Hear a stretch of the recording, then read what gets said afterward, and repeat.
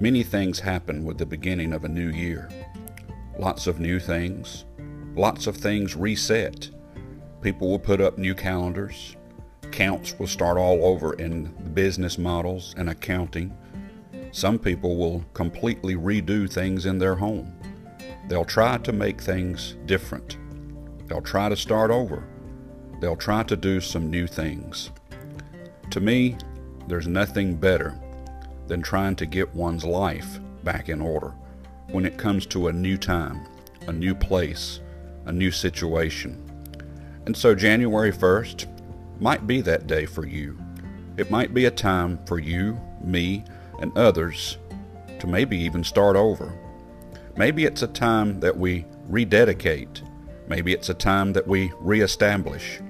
So many things can be done at the start of a year, but we shouldn't isolate it to just that time of year. Any time is a good time to start a new life with Christ. Today would be a good day, January 1st, 2020. The Bible says in 2 Corinthians chapter number 5, verse 17, "Therefore if any man be in Christ, he is a new creature. Old things are passed away, behold, all things are become new.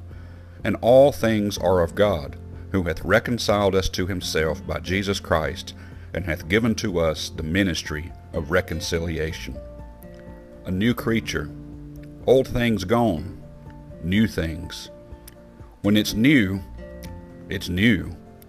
You get to start over. Just like a new car. No mileage on it. Oil is clean. Tank is full of gas. Tires are good. You yourself, you become a new creature. You become one in Christ. You become one with the Holy Spirit. Today's a good day to do that. A new time, a new place, a new life. Christ can give you that today if you'll just trust Him. May God bless you and have a wonderful day and Happy New Year.